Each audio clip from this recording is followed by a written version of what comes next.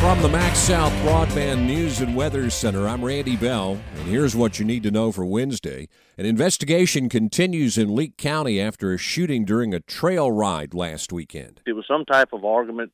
Somebody pulled out a weapon and shot. Sheriff Randy Atkinson. One person was shot in the lower leg, was my understanding, and he was transported by private vehicle to Leake Baptist, where he was transferred on to Jackson. The sheriff says the victim was released from the hospital yesterday. Atkinson says with a large crowd on hand for that trail ride, it could have been a whole lot worse with that many people in that small of an area. Investigators are still trying to identify the shooter. We're getting witnesses calling in and getting information, trying to gather information to find out who the shooter was. It happened Saturday night near the Scott County line between Lena and Ludlow. And in Kosciusko, a man's been arrested for firing his gun into the air Monday night. Police got several calls about those gunshots on Fairground Street, and they determined they were fired from a vehicle as it was leaving the area. Nobody was hurt.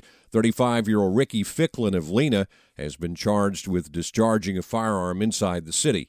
Tate Reeves is announcing his county campaign chairs for his re-election bid. The governor's list includes more than 100 names, with at least one chair in each of the 82 counties and 4 or 5 in a few counties.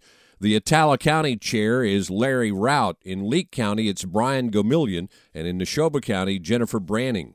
The National Hurricane Center is monitoring some storms in the central Gulf of Mexico, but says conditions are only marginally favorable for any tropical development as that system heads toward Florida later this week. Right now, there's a 20% chance of a tropical depression forming in the next couple of days, but moisture associated with that disturbance in the Gulf will help to increase the chance of rain across eastern Mississippi tomorrow. And mark October 5th on your calendar. That's opening day at the 2023 Mississippi State Fair.